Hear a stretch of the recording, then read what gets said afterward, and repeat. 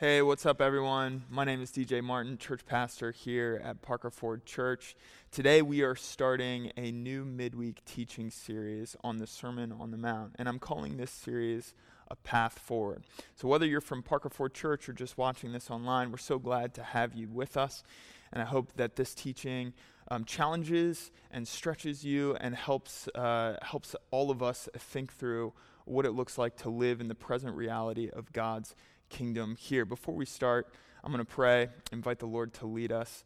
I invite you to join me in prayer. Father, thank you for this day. Thank you because this is the day that you created. And as crazy as our world is right now, to be alive is to be alive with you. And to live is to have the constant invitation to live in your kingdom. And as we look at this teaching, one of the most, if not the most important teachings that's ever been given on earth, the Sermon on the Mount, Jesus' beautiful, beautiful teaching about living in the kingdom of God. Would you shape us and mold us and change the way that we live and that we think? And we pray this in Jesus' name. Amen. Have you ever been in a terrible traffic jam? I mean, like bumper to bumper, things come to a stop and there's no movement forward. That's like one of the worst experiences. It makes my skin crawl when I'm in that situation, especially if you don't know why you're stuck. And there's cars on either side of you. There's cars and vehicles in front of you and behind you, and you can't move forward. It's just gridlock. It's just stuck. The worst traffic I've ever experienced is in the city of Manila. I lived in Manila in the Philippines for a couple of years. I attended a boarding school there when my parents were missionaries in the southern Philippines.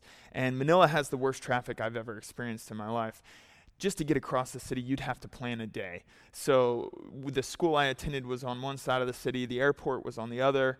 When you flew into the airport, you had to plan 3 to 5 hours to get across the city, to go through it, to get to the school, and vice versa. Basically, your whole day is gone just traveling across the city. And it is so frustrating when you're in that traffic and you're just sitting there and there's nothing that you can do about it. You're just stuck. In many ways, that's what it feels like, to me at least, to be an American in 2020.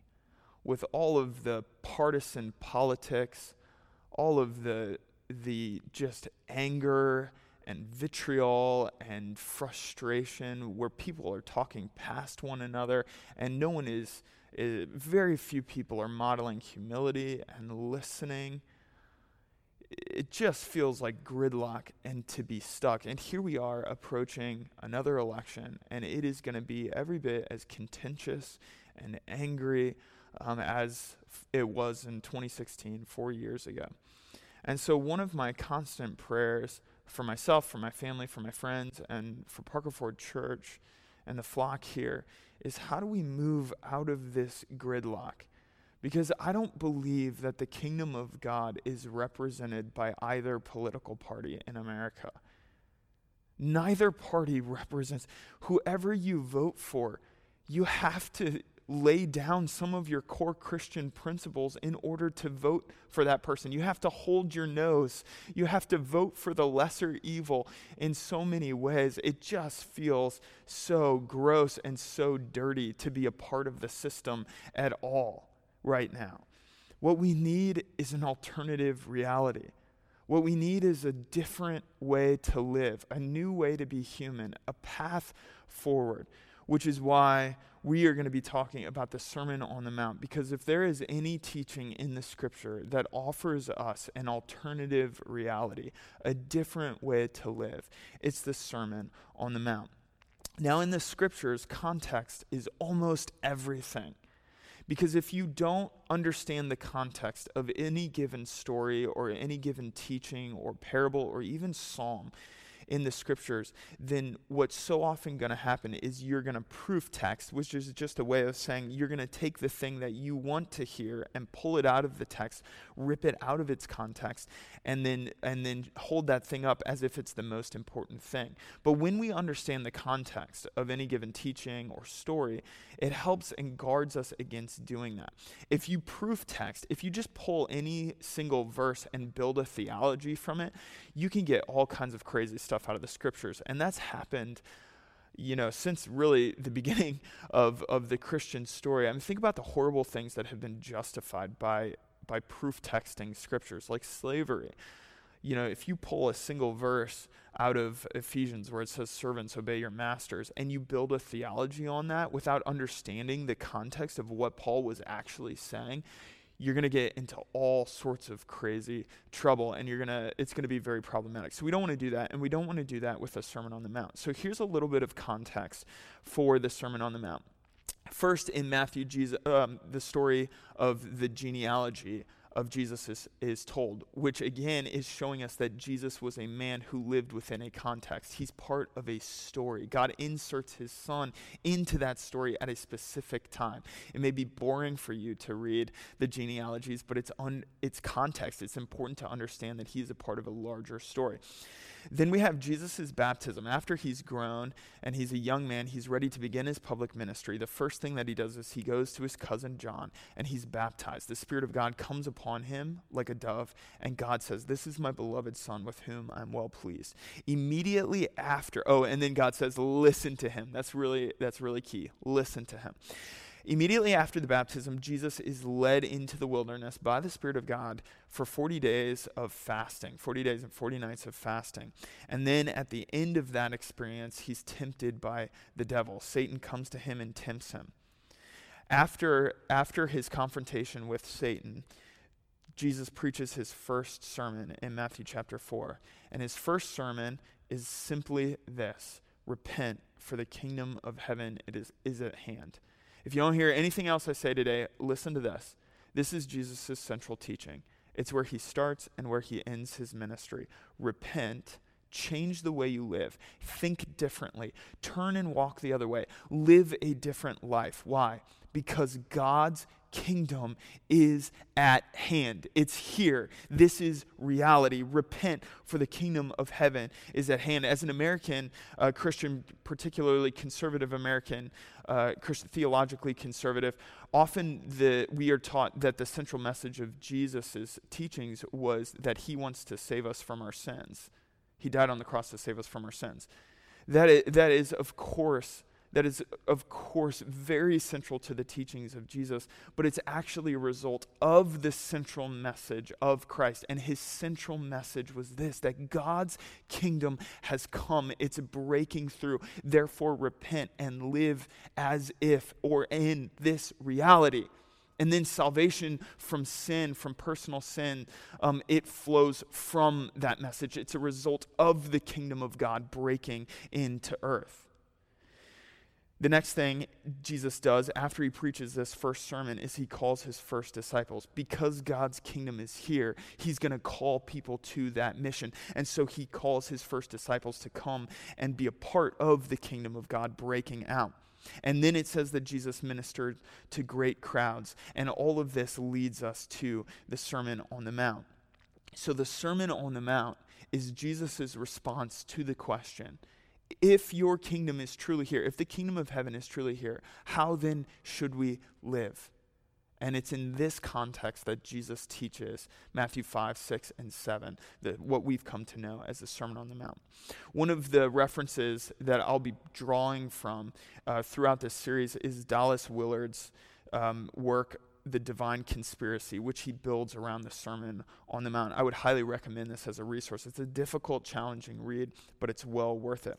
This is what Dallas Willard says about the kingdom of God. He says, "Now God's own kingdom or rule is the range of his effective will." So his kingdom is where Jesus' will is being done, where what he wants done is done. This is why Jesus prays in the Sermon on the Mount, in the Lord's Prayer, "May your will be done on earth as it is in heaven." May your will be done in this kingdom as it is in heaven. The person of God himself and the action of his will are the organizing principles of his kingdom. So everything in the kingdom of God is organized around Jesus. But everything that obeys those principles, whether by nature or by choice, is within his kingdom. So when we obey Jesus' teaching, we are in the kingdom of God. So is the Sermon on the Mount, is it an ethical, moral teaching? Is it a teaching about how Jesus lived his own life? Or is it something else? I believe it's something else. The Sermon on the Mount is Jesus' kingdom constitution. If the kingdom of heaven is here, how then should we live? This teaching is the constitution for his kingdom. It's the founding document. It's the founding principles from which we are to build our lives. Dallas Willard goes on to say, what we have come to call the Sermon on the Mount is a concise statement of Jesus' teachings on how to actually live in the reality of God's present kingdom available to us from the very space surrounding our bodies. Jesus addresses two main questions in this teaching. How do we live the good life? How do I live a good life? Not only like receiving goodness, but also walking out goodness, which he answers at the beginning of the sermon, Matthew 5, verses 3 to 20. And the second question Jesus deals with concerns who is truly a good person and how does a good person live and what kind of goodness is found in God himself. And this question is addressed by Jesus in Matthew 5, verses 20 to chapter 7, verses 27, which is the end of the sermon. So Jesus is going to address these two big questions. One of the things that Jesus says repeatedly in the sermon is, you have heard it said, but I say to you. He was saying, you've heard the Pharisees say this, you've heard the Sadducees say this, but I say this to you. How poignant, how helpful, how important is this same statement to us here in 2020? You've heard Democrats say this, you've heard Republicans say this, you've heard a leader say this, you've heard a leader say that, but I say to you. And what I would like to put forward throughout this series is that Jesus is saying the same thing today. You have heard it said, but I am offering you a different reality. I am offering you a path forward that is not based on human principles, that is not based on the world, but on something better. Which is why Jesus says, he finishes the teaching with the famous parable. If you hear these words and you do them, you obey them, you're like a man who builds his house on the rock.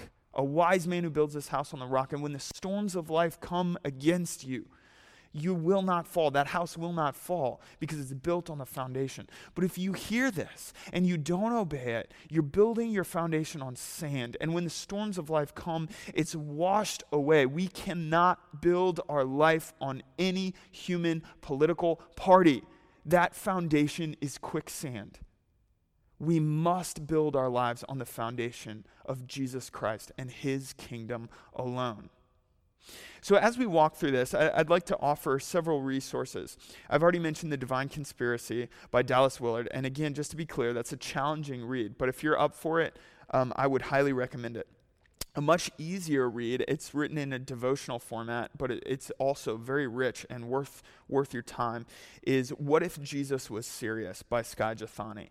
And in this devotional, what he does is he walks through the Sermon on the Mount and he asks the question, what if Jesus was actually serious, that this is the way that we're supposed to live? It's just short essays, short devotionals on the Sermon on the Mount. I'd also encourage you to watch the Bible Project's Matthew Overview. You can just YouTube or Google Matthew Overview Bible Project, and it'll pull it up. That'll help give context to the teaching. And I'd encourage you to listen to the song Kingdom of God by John Guerra. You can find that on YouTube, Spotify, wherever you listen to your music. What I'd like you to do today, or when you have time, in light of this teaching, is read Matthew 5 to 7. If Jesus was serious, and if this is his teaching on what it means to live in the kingdom of heaven today, then read Matthew chapter 5 through 7 as a whole. Read the whole sermon. And ask yourself this question: do you take Jesus' teaching seriously? Is it easier for you to view Jesus as your Savior than it is for you to view him as your rabbi, your teacher? Jesus is our Savior, but he's more than that. He not only came to save us, he came to teach us how to live. And how does this teaching, the Sermon on the Mount, offer you a path forward that's out of the gridlock? Let's live out of this plane of reality and in the reality that Jesus has called us to in the Sermon on the Mount. With that, I'm going to conclude the teaching for today. Going forward, we'll be jumping into the text. Let's pray and invite God to lead us and teach us how to live in his kingdom. God, we thank you. Lord, we thank you. Jesus, we thank you. Spirit, we thank you that you have offered us a different way to live. It's better, richer, deeper than what this world has to offer. We have heard it said, we must live like this. We must vote like this. We must do this. We must do that. But you say this: love your enemies.